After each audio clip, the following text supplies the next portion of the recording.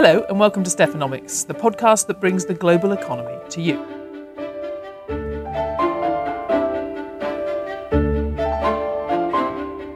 Well, we're doing something different this week because I'm sitting here in the Bloomberg offices in London in the presence of greatness.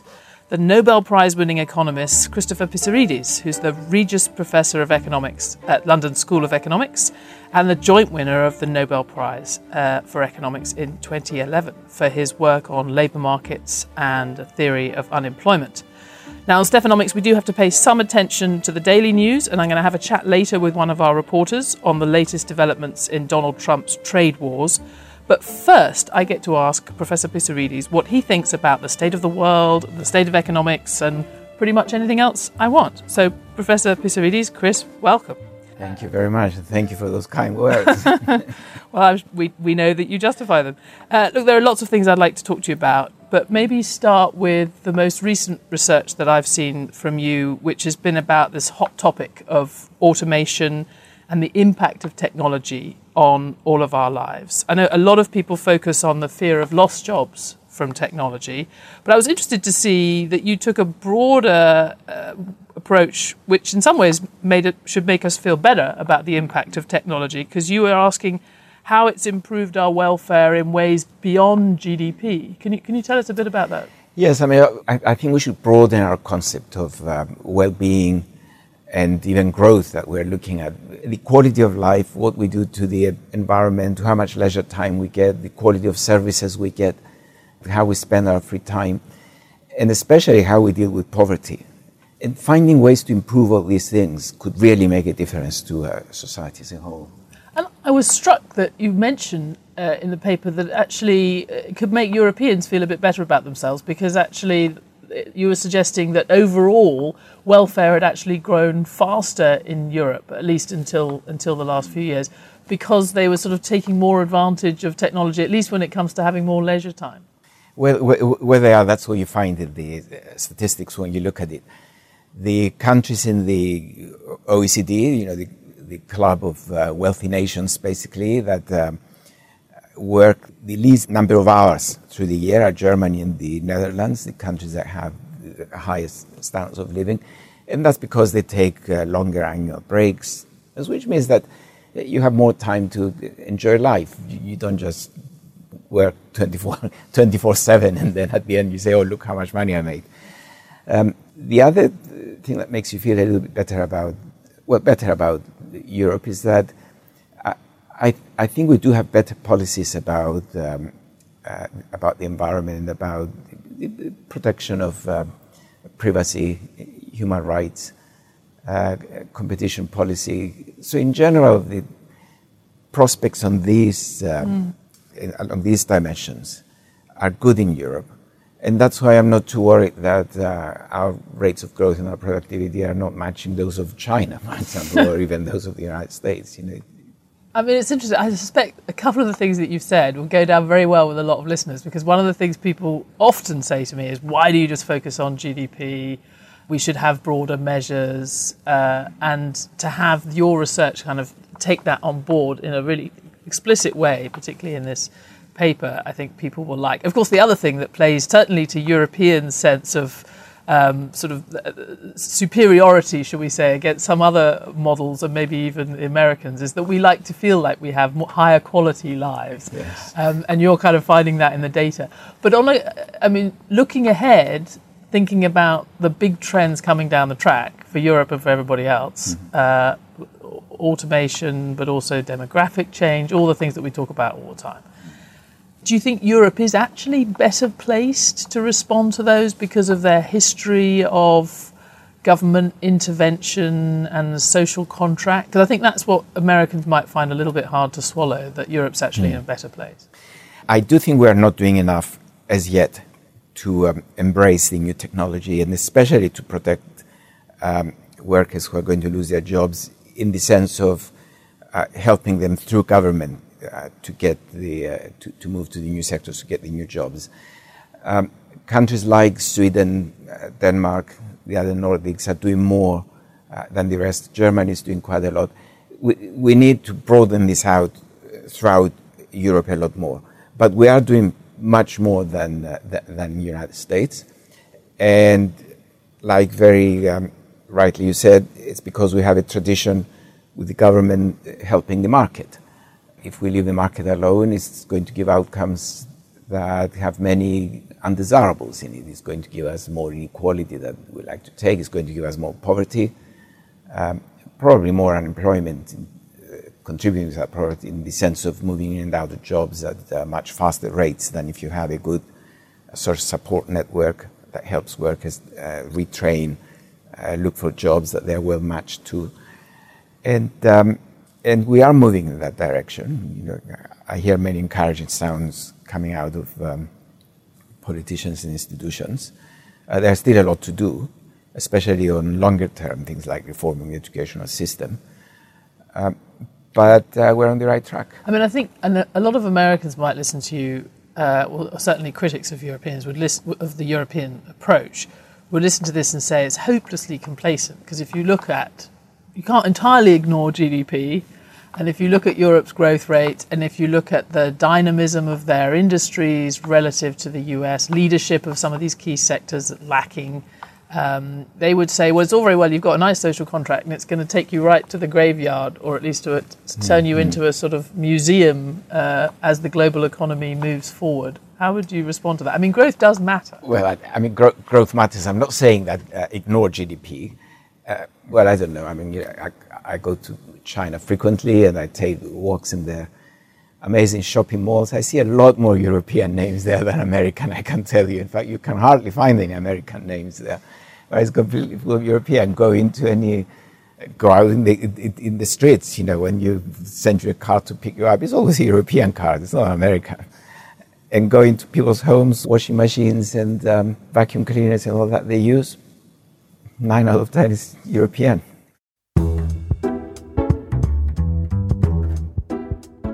All right. Well, so we're sticking with the kind of what would be considered to be the slightly smug European approach, but that's fine. You talk about needing to have political responses and interventions to make this process for automation and technology go better for people. And of course, one other thing you would say, looking at Europe at the moment, is people don't like politicians very much. That the system that had delivered these policies that often have helped to sort of shield people from the worst of the markets is also a system that people seem to be voting out of office with this big surge of populism. How are politicians going to make these right choices if they're all being thrown out and replaced with maybe more irresponsible characters? Well, that's the development that worries me most, actually, at Europe. I was looking recently at some statistics of not only Europeans, but generally the OECD and the G7. They're looking at their government, and more than half the people are dissatisfied with the way their government is running the country. Most think that we're going to be worse off in the next 20 years, that their country is on the wrong track. All this needs to be reversed. It's easier said than done.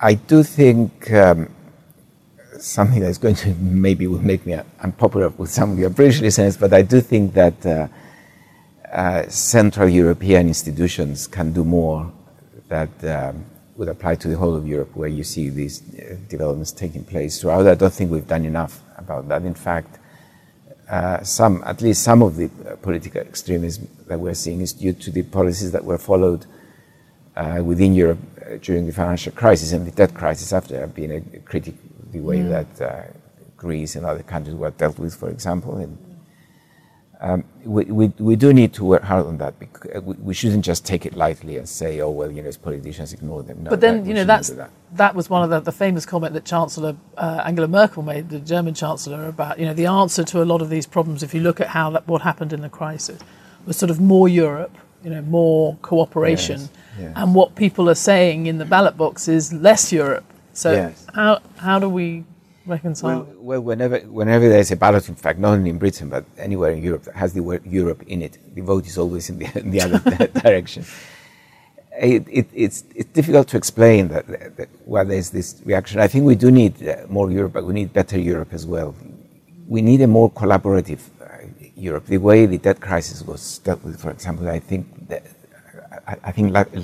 left a very bad legacy of the way Europe deals with its problems, because it wasn't really a policy that European leaders sat together and agreed, something that there was consensus throughout. It was more like, Germany, for example, which has a very different economy from the Southern Europeans, took the lead and basically said, you should be more like us rather than converging. Fiscal policy is still not well coordinated. Some of the populist backlash has been in response to the response to the crisis. In response to quantitative easing, people feel like it just gave a lot of money, printed a lot of money, and gave it to people who already had it. In the stock market. Yes. If we are basically going to be using the same tools to respond to the next crisis, do you think we need to be?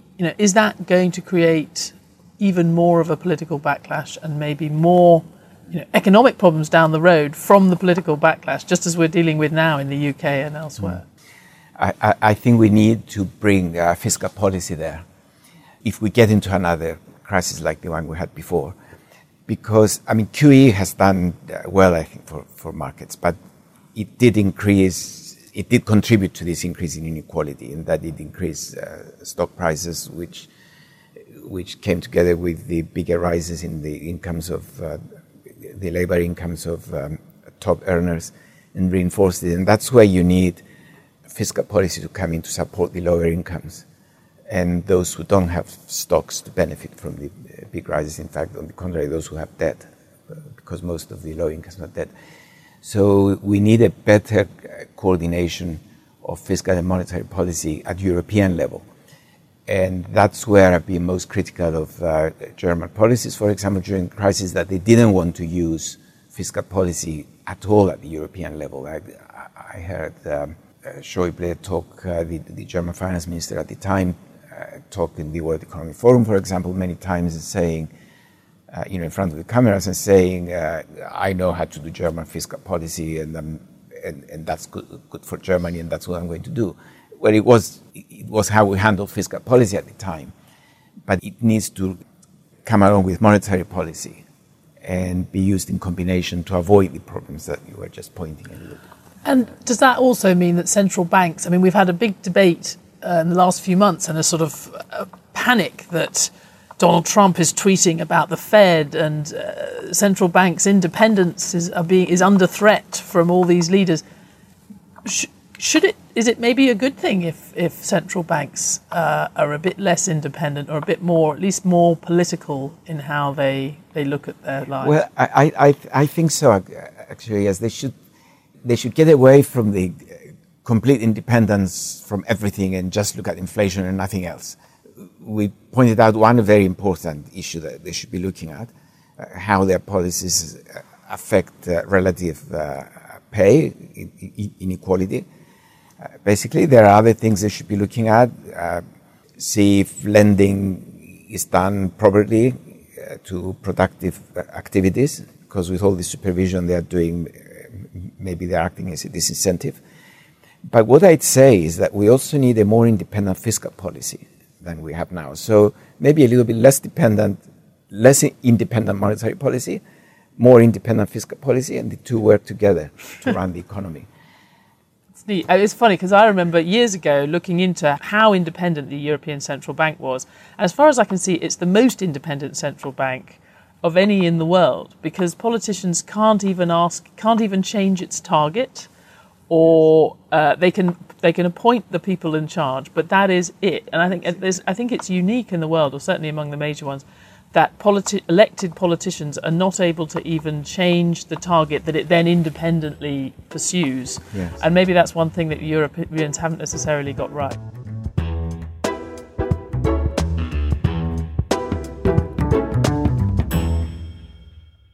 I've got one final question, which is a sort of big one, but you don't have to give a complete answer. There is in the populism you see, whether it's Donald Trump or many of the different movements in Europe, there's sort of a critique of mainstream economics embedded in there, the kind of economics that was followed in the policies before the crisis. It's about laissez-faire, but it's not just about leaving the market alone. Do you think, you're sitting in London School of Economics, do you think economists as a profession have responded to that critique? Do you see enough change in the way economists view themselves relative to, say, 10 years ago? We responded by emphasizing more things that might go wrong. Of course, that's always been my research in labor markets, so I feel comfortable about the criticism. I started my research asking why is unemployment rising, and the conclusion was that because labor markets don't operate very well as completely free markets and they need government help, there are frictions in the labor markets. That was the citation. That's what you got the prize for, yes. Yeah. And now economists are looking at these frictions in other markets as well, especially financial markets. They've been applying many of the techniques that we had in labor markets to look at frictions. Now, the other thing I should say, though, is that they criticize economists for, say, getting wrong before or whatever, but in fact, it's those who use economic theory that should be criticized. If you step within academia at the LSE or elsewhere, you will see that the alternatives are there, or what we are doing there, were there hidden in research. Maybe academic economists should have come out more out of universities trying to influence and all that, but it's not the way it happens. So that, policymakers outside and those who operate outside in the market, they will have their own views about how they see the market working, and then they will look through the many alternative economic theories. There might be a theory of the pure market, a theory of market with frictions, a theory of a Marxist theory of the complete breakdown, and then they will take the one that is closest to their political beliefs and apply it, not thinking that maybe this market out there has features of those markets with frictions, and we should take, especially information, when it comes to information, frictions in financial markets, they're enormous. I like that. So that's the basically guns don't kill people, people kill people kind of approach. It's you could blame it on the users of the tools. I do think that there is a sense in which economists have lost a bit of their awareness of political economy that they had, or that mainstream economics would have had, 100 or 200 years ago. And there was something there. A very senior official said to me once that he thought it's true that politicians often ignore act like the rules of economics and arithmetic don't operate, and that causes lots of problems when they ignore that. But actually, economists also sometimes act like the rules of politics don't operate, and that's a big problem. Where they're now taking it more and more into account, in fact, the political economy and the influence of politics. So I can predict with fairly good certainty that there will be a Nobel Prize for a political economy. But I'm not going to venture to guess who will get it. Professor Chris Pissarides, thank you very much for coming on. Thank you. Thank you for inviting me.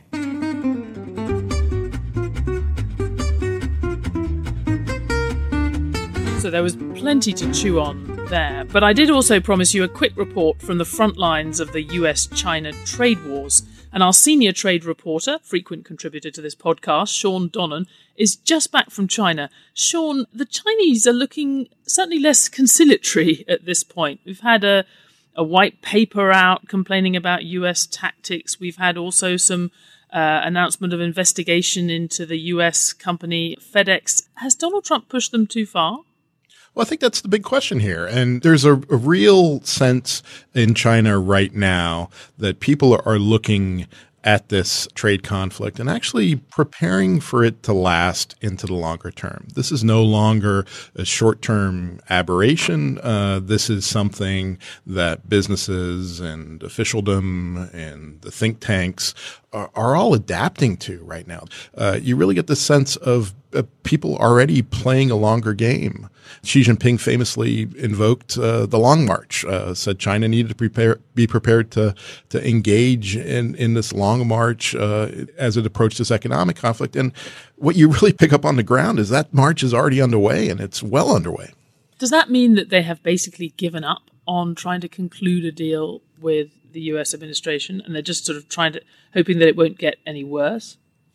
I think what you really pick up is not that they've given up on a deal, but that they're not going to do a deal on Donald Trump's terms, and that they feel that they are in a position of strength that Donald Trump doesn't necessarily see. And of course, the worst thing you can get in a trade war or in any negotiation is both sides thinking they're the stronger party at the table and not being ready to compromise.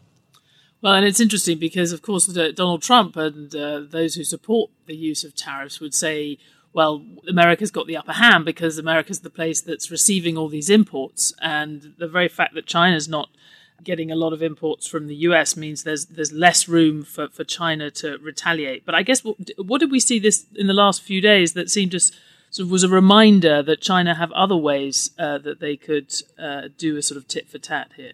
Yeah, absolutely. I think if you just think about it in the narrow kind of tit-for-tat tariffs world, the U.S. has the upper hand. But what we forget is that China has an important role as a supplier of a number of commodities like rare earths. And we've seen them. These are these kind of rare minerals that are key elements in all sorts of new technologies and vital to kind of 21st century life. And China really controls a big chunk of the supply of those. To the fact that it is an enormous market, and that it has the ability to harass American companies in different ways that want to do business in that market. And that's a powerful lever that the Chinese can pull. We've seen that. We've seen the Chinese start to pull that. They when Huawei, the big Chinese telecommunications company, was placed on a Commerce Department entity list, the U.S. effectively was banning or potentially banning U.S. suppliers from doing business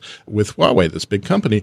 The Chinese have responded by announcing their own unreliable entities list, and that effectively is aimed at any U.S. company that, for non-commercial reasons, refuses to do business with a Chinese company, and that means shutting them out of that potentially enormous Chinese market. We've also seen an investigation into Ford, one of its and its joint venture over some potential monopoly behavior. We've seen this FedEx investigation that you've talked about. So there's all of these other ways that they can apply pressure on U.S. companies, and at the same time, they're also just kind of planning for the longer term. We had an interview with Yi Gang, the PBOC governor, People's Bank of China governor, a few days ago, in which he just pointed to all the different ways they had to bolster the economy, from monetary policy to some kind of fiscal tax credit policy that they could roll out. And in fact, they've already given a big tax holiday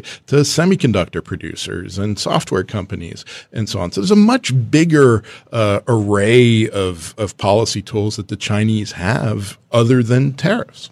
And you said you talked to U.S. business people operating there, or people with joint ventures with the U.S. In the tech world in particular. Are they looking at their relationship with China being permanently changed by this? I mean, of course, the fear is that China is going to say, okay, well, we're dependent on American semiconductors now, and Donald Trump has that potential leverage over us, but we don't intend to be for very long.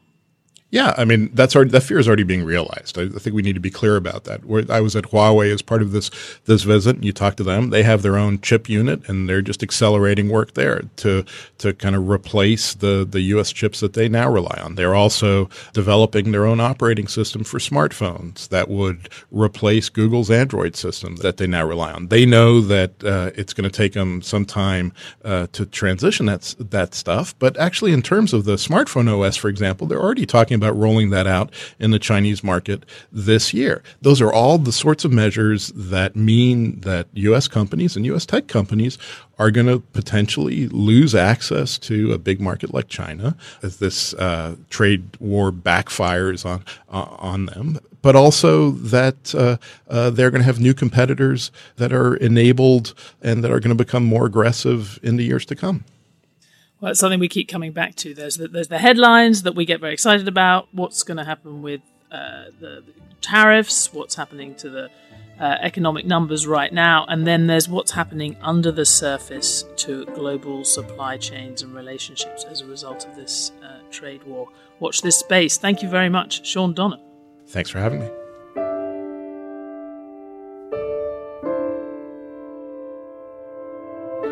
Thanks for listening to Stephanomics. We'll be back next week with more on-the-ground insights into the global economy. In the meantime, you can find us on the Bloomberg Terminal, website, app, or wherever you get your podcasts. We'd love it if you took the time to rate and review our show so it can reach more listeners. But for more news and analysis during the week from Bloomberg Economics, follow @Economics on Twitter, or you can also find me on @MyStephanomics. This episode was produced by Magnus Hendrickson, with assistance from Amelia Roberts, Laura Carlson, and Topher Forhes. Our executive producer is Scott Landman. Special thanks to Professor Christopher Pissarides and Shawn Donnan. Francesca Levy is the head of Bloomberg Podcasts.